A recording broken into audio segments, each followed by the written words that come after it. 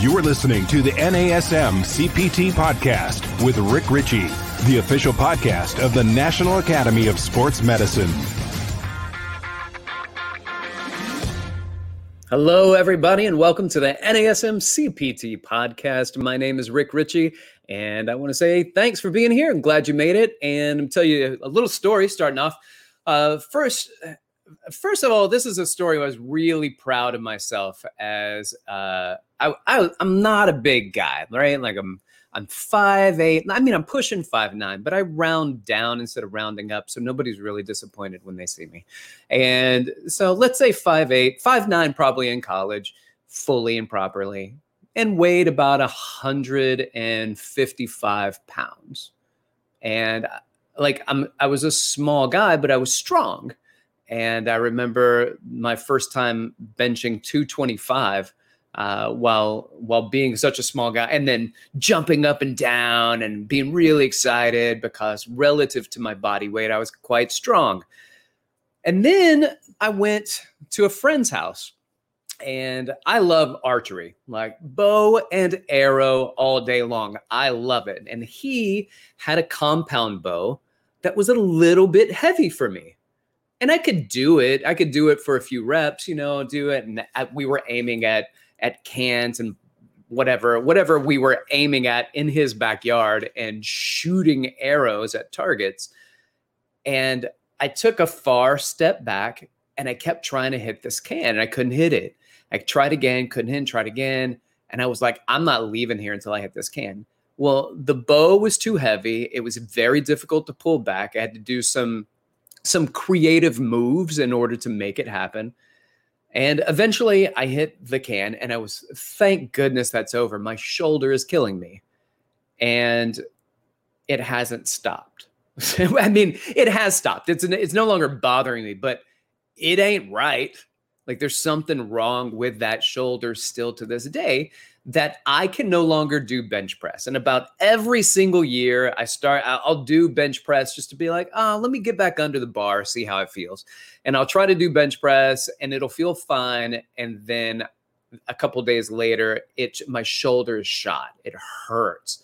And so that's done. That's done. I don't do bench press anymore. I don't even practice. I don't get under the bar. And that's for me. That's not for you. This is just a build up to the story and what we're going to be talking about. So barbell, no, not good. Dumbbells, totally fine. I can do it. Doesn't bother my shoulder at all. So I figure that's a good lesson leading up to what I assume happened, which is something took place with my rotator cuff, that it is no longer appropriately stabilizing that shoulder joint. Well, of course, I never really got it looked at. And as a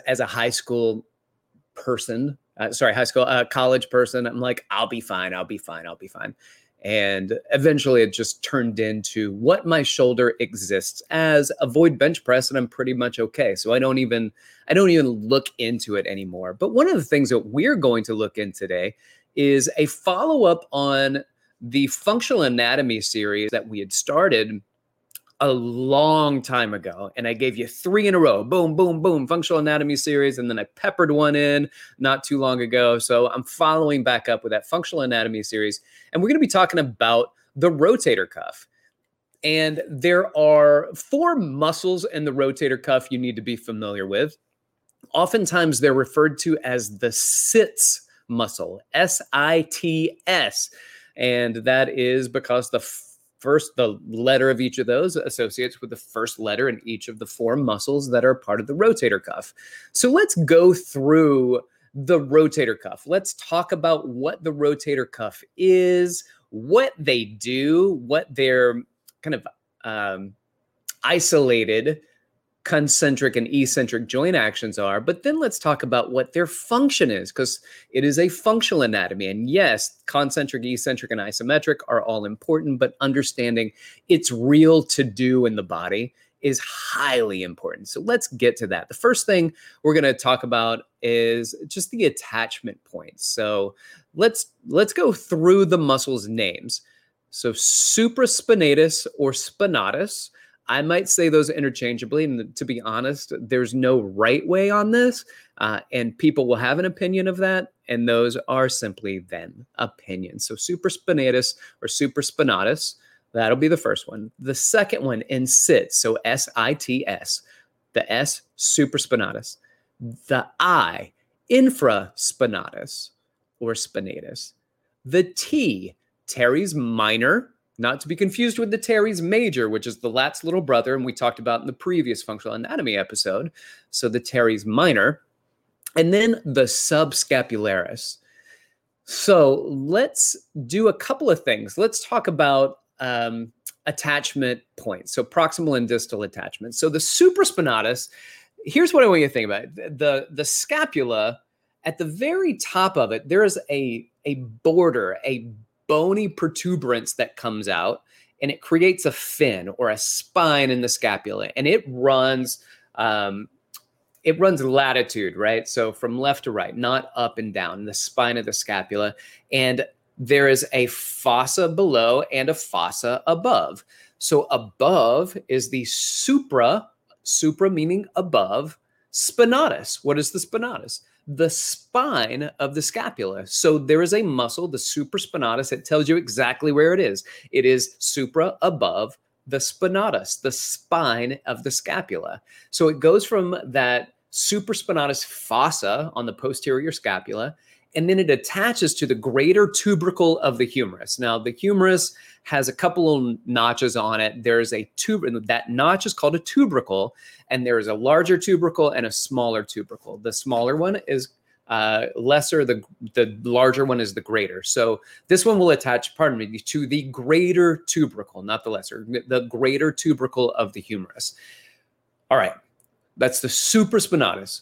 Well, now below the spine of the scapula is the infraspinatus.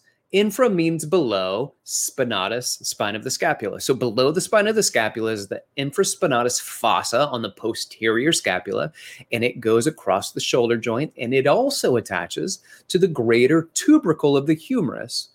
And it's right next to, it's just posterior to the supraspinatus insertion. And then there's the teres major. The teres major, it is going to have its proximal attachment. Now, proximal meaning closer to the body, distal meaning away. These muscles are not very long, but the proximal attachment for the teres minor is on the posterior superior half of the spine of the scapula. And then it's going to cross over. It's going to cross over and attach to the greater tubercle of the humerus, inferior to where the infraspinatus is. All right. All of those three are on the posterior scapula. There's one, the subscapularis. It's on the anterior. So the word sub means below or under. So think about this. If you're looking at somebody's back and you see their scapula, their shoulder blades, below that, underneath the scapula. So if you pulled the scapula off and looked underneath it, on the anterior side of the scapula is the subscapularis, the below scapularis, the under the scapula muscle. And it goes from subscapular fossa, just a little indention of fossa, and it crosses over from the anterior scapula and attaches to the lesser tubercle of the humerus. The greater tubercle is a big notch. The lesser tubercle is a small notch, and it attaches to it. Well, now I understand that each of these are going to have their own little things that they're supposed to be doing. What do each of them individually do? So let's go back to the supraspinatus and talk through these things. The first thing that you're going to see, supraspinatus is going to work in the frontal plane. Frontal plane, it is going to cross the shoulder joint. So it works at the shoulder joint. All of them do. And it does something very important. It initiates abduction. It initiates abduction of the shoulder. Now, it is on the top of that fossa, and it goes across the shoulder on the superior side of it. So when that muscle shortens concentrically, it initiates abduction. Now, once it initiates abduction, The deltoid, if you're looking to abduct your shoulder, moving it away from the midline, as you abduct, something's got to start that off. And so the supraspinatus begins, it initiates abduction, and then the deltoid can more easily take over. If the supraspinatus isn't working, then the deltoid tries to do it by itself, and it just takes the humeral head and just kind of smashes it up into that supraspinatus space between the acromion process. So the acromion process and the head of the humerus. So if that supraspinatus doesn't work, then we don't initiate that abduction, and it can lead to an impingement. All right, that's supraspinatus. What does it do? Works in the frontal plane. It initiates abduction of the humerus. And what about the infraspinatus? Infraspinatus is going to be more in the transverse plane. If you look at the direction of the fibers, they run pretty much horizontally, and it goes behind the shoulder joint. It attaches to the greater tubercle of the humerus, and it creates this lateral rotation. It does lateral rotation, external rotation at the shoulder joint. It can also assist in horizontal abduction. It's like a rear delt fly. So it can assist in a rear delt fly, but it's a thing when you see people holding onto a cable or lying on their side, and they take a dumbbell and they're keeping their elbow touching their waist, and they are rotating their hand laterally against resistance. They're trying to strengthen their infraspinatus muscle. Why are they doing that? Well, a lot of times, especially in the case of impingement, the head of the humerus gets kind of smashed up into the fossa of the glenohumeral joint, and the external rotations with the infraspinatus and the teres minor, who also works in the transverse plane, who also crosses over the shoulder joint and does lateral rotation, not really part of the horizontal abduction, but the teres minor can do lateral rotation. Those two muscles, when you do these external rotation exercises, they strengthen. But because of their positioning at the shoulder, they have an inferior pull on the humerus, which means it pulls it out from being stuck up in this impinging place. So the reason why you might see people doing these lateral rotations for the rotator cuff is because they might potentially be impinged, and they have been told by their physical therapist to do this exercise to help stabilize the shoulder joint and to pull down the humeral head just a little bit so it's not impinging. That's the why when you see those things. All right, so we've talked about supraspinatus, infraspinatus, teres minor. Now the subscapularis. Subscapularis, it's also going to work in the transverse plane. Crosses over the shoulder joint from the anterior humerus, and then it does medial rotation. It does internal rotation. So it is opposing the other two rotator cuffs. It is going to do internal rotation or medial rotation of the humerus. Now, they don't have big lever arms. They're not strong rotators. They are rotators. They're important. But now let's talk about what they do eccentrically. Eccentrically, they decelerate all of those concentric things. So the supraspinatus concentrically abducts, so it will eccentrically adduct. The infraspinatus concentrically does lateral rotation with that dumbbell or that cable, which means it is now also decelerating medial rotation or internal rotation. It does horizontal abduction and the transverse plane. So it will decelerate horizontal adduction in the transverse plane. Teres minor, same thing, lateral rotation, decelerates medial rotation. Subscapularis does internal rotation or medial rotation. It decelerates the lateral rotation. Cool. Now, I hit you with far too many things in a row, a lot of verbiage, but what's its job? What's the function, the real functional job of the rotator cuff? It's to keep your humerus attached to the shoulder.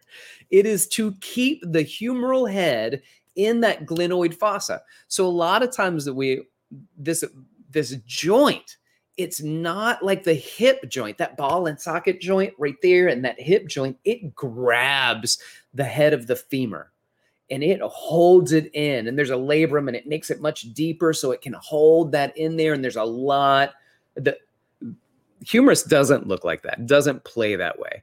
The humerus is more like a golf tee with a golf ball sitting on top of it. And a gentle gust of wind could blow a golf ball off of a tee. Now, why do we focus on stabilizing the shoulders? Well, with great power comes great responsibility. There is an incredible amount of range of motion at the shoulder. We have a huge capacity for range of motion at the shoulder. You look at the shoulders versus the hips, there is a clear winner when it comes to the range of motion game. The shoulder has far more range of motion in that ball and socket joint than the hip does. Because we have that range of motion, we sacrifice stability. And when we build these larger muscles around it, the pecs and the delts and the lats all crossing at the teres major, all crossing over the shoulder joint, and they want to create big movements, but they are not good stabilizers. They're good movers, but not good stabilizers. The rotator cuff is a really good stabilizer. It's not a good mover. It's not a strong mover. It does those things. It has those jobs, as we just talked about. But its function is to keep your shoulder inside of that socket. And so we might also add another one in there. And I think this one's important. It is the tendon of the biceps. So the biceps tendon, the long head of the biceps crosses over the anterior shoulder. I mean, I guess they both do, but particularly that long head keeps the shoulder joint from anterior translation, from jutting forward anteriorly. And so we see a lot of times when people do their rows that they don't pull the scapula back and the shoulder just kind of spins in socket, and you see the head of that humerus jutting forward anteriorly. And it's the biceps tendon that can kind of support it from the front to keep it in place. And then the muscles in the back are squeezing, trying to keep it in place. There's a correlation between the strength of the rotator cuff and the strength of your grip. Why? Because when you walk around holding things, if your hands can hold it and your shoulders can't, you will let go of it. If your shoulders can hold it and your hands can't, then you can strengthen your hands to meet with your shoulders. But they work in tandem to create these carries, whether it's a farmer's carry, whether it's a suitcase carry, a kettlebell up, bottoms up carry, or carrying your groceries. It doesn't matter. The rotator cuff has to stabilize that. That's why I'm a big fan of loaded carries. I think people need stronger grip strength and people need stronger rotator cuffs. And so let's add that to the list. It's great core. Your core's got to support that, especially dynamically as you're moving. So I think it's valuable. I think it's valuable to have a topic that we're covering, the rotator cuff. The rotator cuff. My name is Rick Ritchie. This is a little conversation on the rotator cuff that we're talking about today, a follow-up on the functional anatomy course that we had. I'm going to go ahead and make a call out for any questions that you have, because this is not one of the long interviews where I've got somebody on for 45 to 55 minutes talking. So I'm going to wrap up shortly, but if you have questions and you're listening to the Facebook live stream and you have questions about the rotator cuff, then please send me a message and Eric will take care. So we got one already. Eric, are you joining me today? Face and voice? Oh yeah, Rick. It's time I made my NASM CPT podcast debut. It's so nice to see you. I'm so happy you're doing that. I know I called you out last week for just sending me questions, but not popping on like Greg used to do. And now here you reached out afterwards and you were like, I'll do it. I just didn't think you wanted. I want you to. I'm glad you're here. I'm just sort of learning the ropes here as the quote unquote new guy, but I'm not that new anymore. So we do have a question. I'll pop it up here. and you can give it a go. Okay, so Keith wants to know the best activation exercise for rotator cuff. It's a good question, and I don't know if I have the best one for you, Keith, but I've got some good ones. One is that those internal external rotation exercises, I like fine. They're fine. They're good even exercises for the rotator cuff to activate them. I don't think anybody should be 1 rep maxing their rotator cuff exercises at all. So using a relatively light weight that you can do slowly, and you're doing this slowly with you see people like bundle up a towel and put it between their elbow or their lower humerus and their side. And you see them doing that. That just leaves a little abduction. It keeps it from dropping down too much.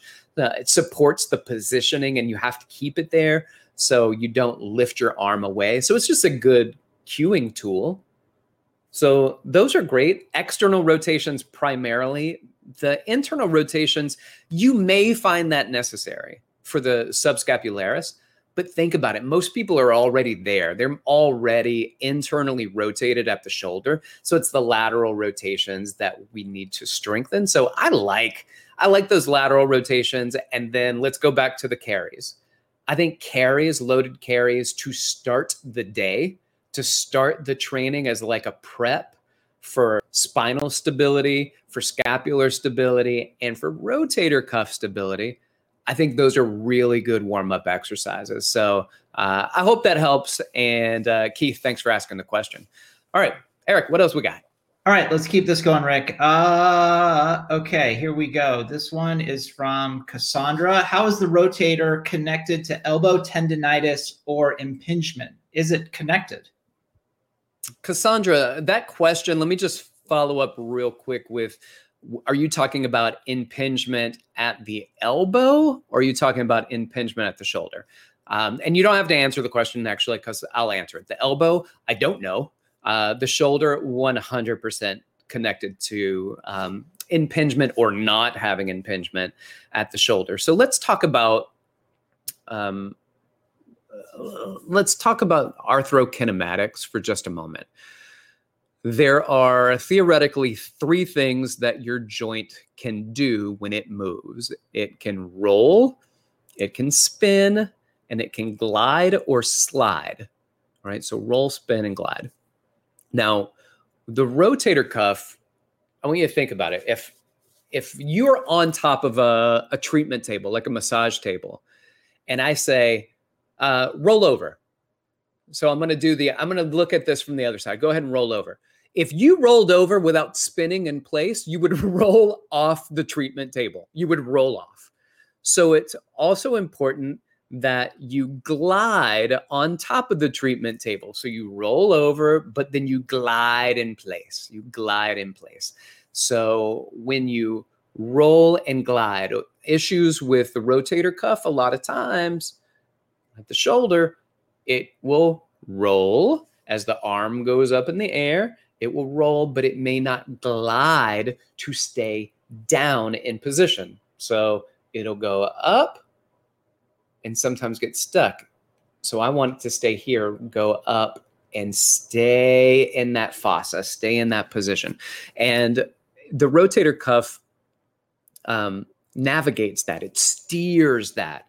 If it's not working correctly, then usually because there's one muscle pulling it to move and the other muscle is not supporting it to stay. So it is a stabilizer in many other ways too, to support the roll and the glide so that that joint stays in place. Now, there are some other components to it, which will be our next functional anatomy talk, where we will get into scapular movement and the muscles that address that. So like the shoulder, the traps and the rhomboids and the levator and those kind of muscles we'll get into next. Does it affect elbow tendinitis?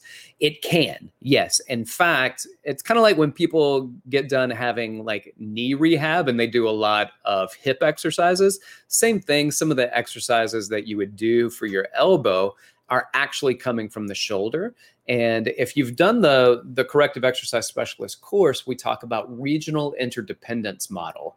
And the regional interdependence says that the good movement at one place kind of depends on good movement at another place, especially if it's proximal, right? Like it's hard for me to move dysfunctionally proximal at my shoulder and expect my elbow to just work fine. So there is a regional interdependence where one joint's ability to move well depends on another joint's ability to move well. So are they connected? Cassandra, yes, absolutely they are. I appreciate the question. Thank you so much for asking it. Right. Eric, anything? You ready? Let's keep rolling. Keep coming. Here we go. Man. We have another one. This one's a long one from Chris. Chris wants to know. Both it's too long. I'm sorry, Chris. We can't do it. All right. I'm just kidding. We're gonna get rid of it. No. We're just kidding. We're just kidding. All right. You drink your coffee. I'll get this thing going here. Both arms have 3 surgeries: rotator cuffs, torn pec in right, torn bicep in left. Tendons around the cuffs swell every morning. Basketball is my love. What exercises are best weights or resistant bands? I get in a tub of ice after basketball mornings and evenings. My left elbow has been hurting me like tennis elbow. What do I do?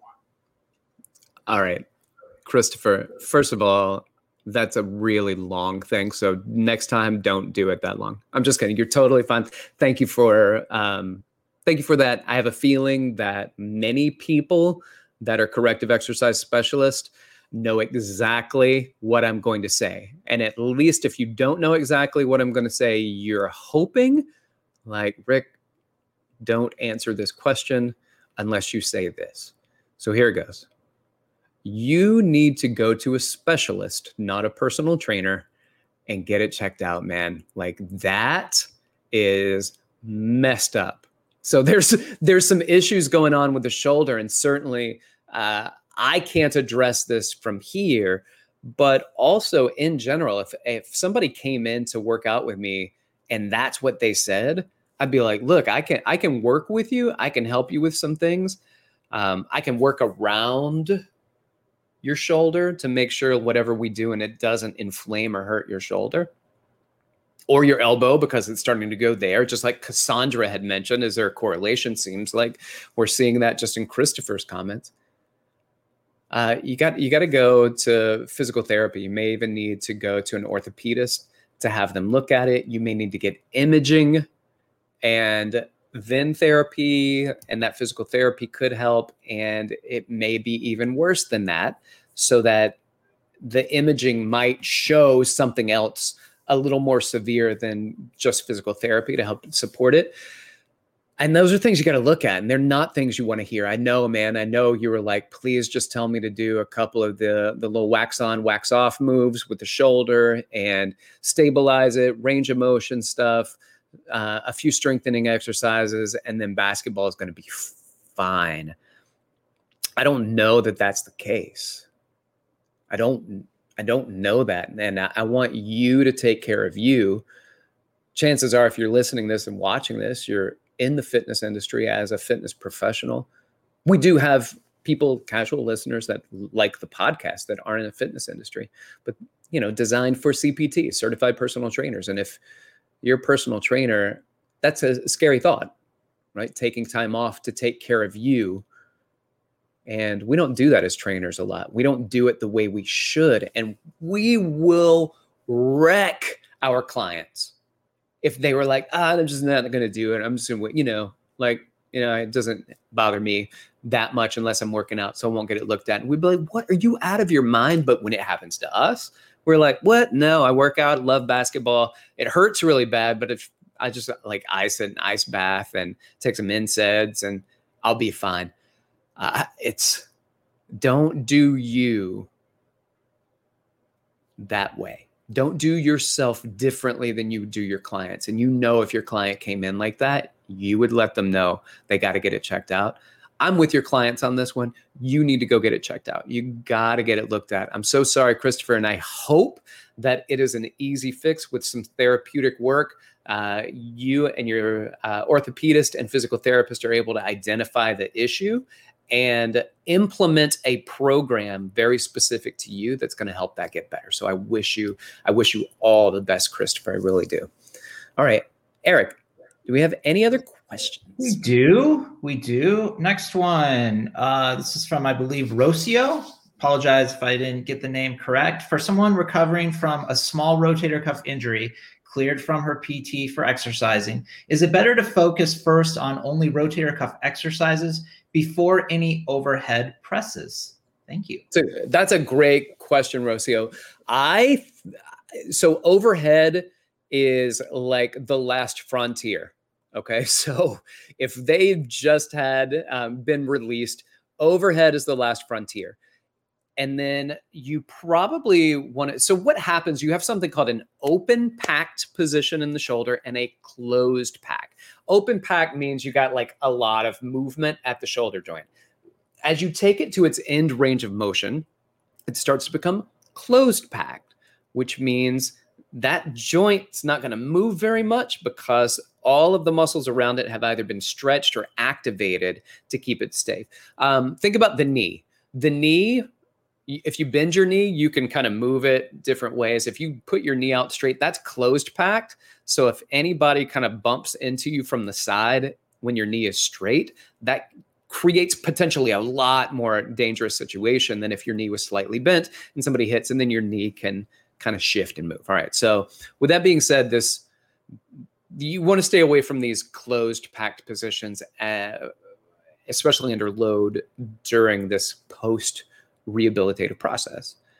Also, things like in the frontal plane tend to give a lot more issue. So keep more scapular plane. So think about sagittal or scapular, but not completely frontal. You want to be very aware of the position that shoulder is in. And then honestly, like their feedback is so valuable, but sometimes they're not going to give it because they're your clients and they want to do what you tell them to do and they want to not hurt. So they'll pretend sometimes that they're not hurt. Some clients are real quick to tell you, nah, not good. Other clients are not. You got to ask those questions. You got to make sure with your client that you're working with, do you feel it in the muscle or do you feel it in the joint? Because if you feel it in the joint, we are done for. We are not on this exercise anymore. We don't need to do this exercise. So could I do like just rotator cuff exercises? I think you can, and I think you should.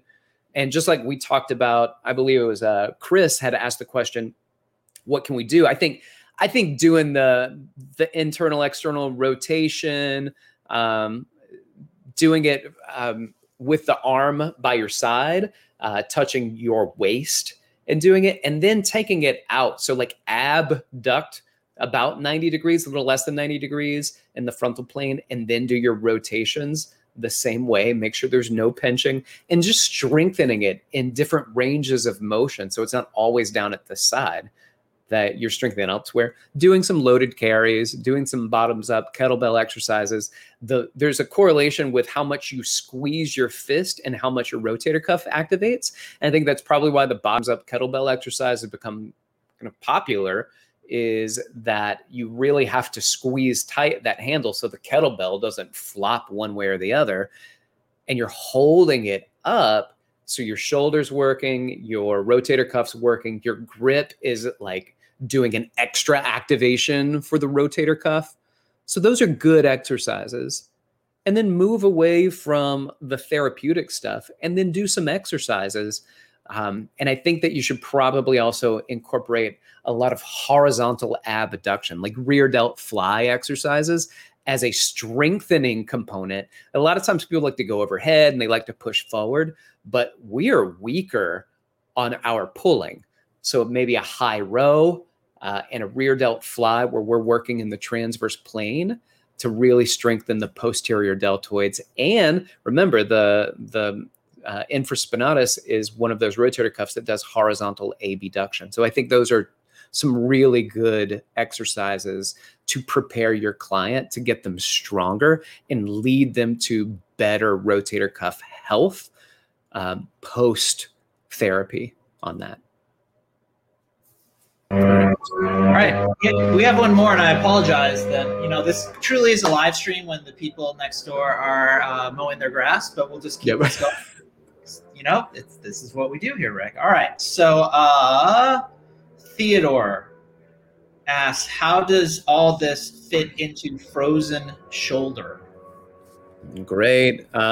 Theodore, thanks for the question. And Eric, I'll just let you know, literally seconds before we started, FedEx buzzed my buzzer and I was like, oh my goodness. So I dodged that bullet, but we got the leaf blower, the lawnmower with you. Totally fine, man. This is just how things go.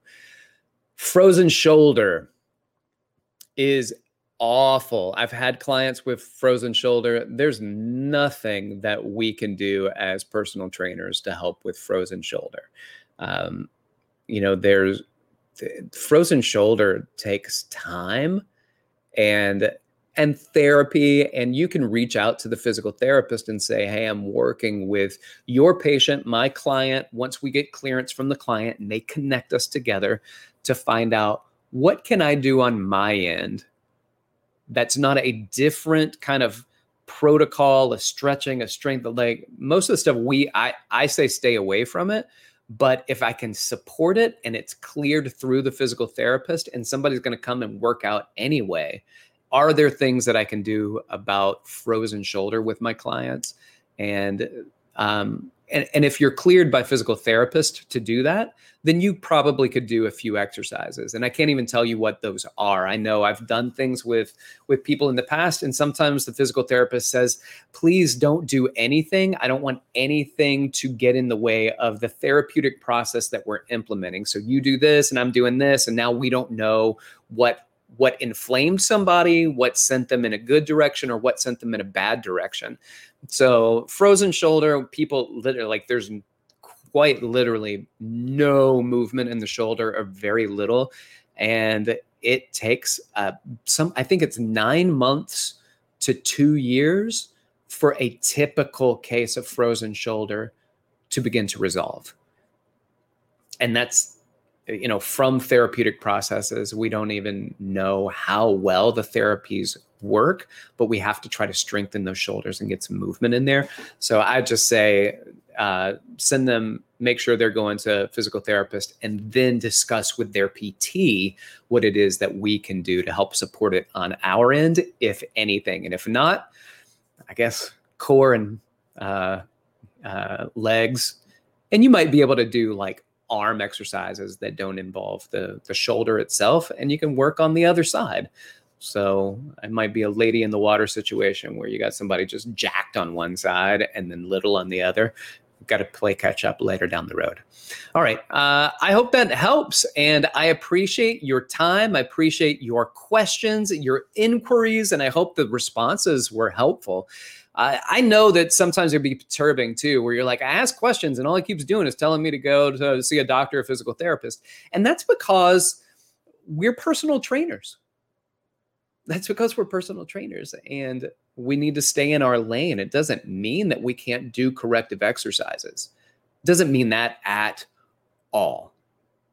But we need to do what's in the best interest of our clients. And we can't say, oh, I do this. You might as well come to me instead of physical therapy because I can do both.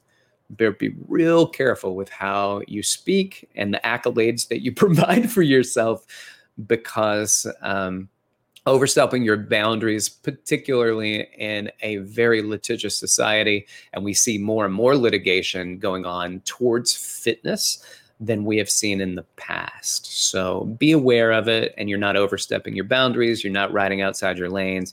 And just think about it less about that and more about expanding your network. The opportunity to speak to other professionals, physicians and physiatrists and orthopedists and physical and physiotherapists, so that you are expanding your network. And I tell people all the time, when you're dragging the ocean, the better way to catch more fish is to get a bigger net.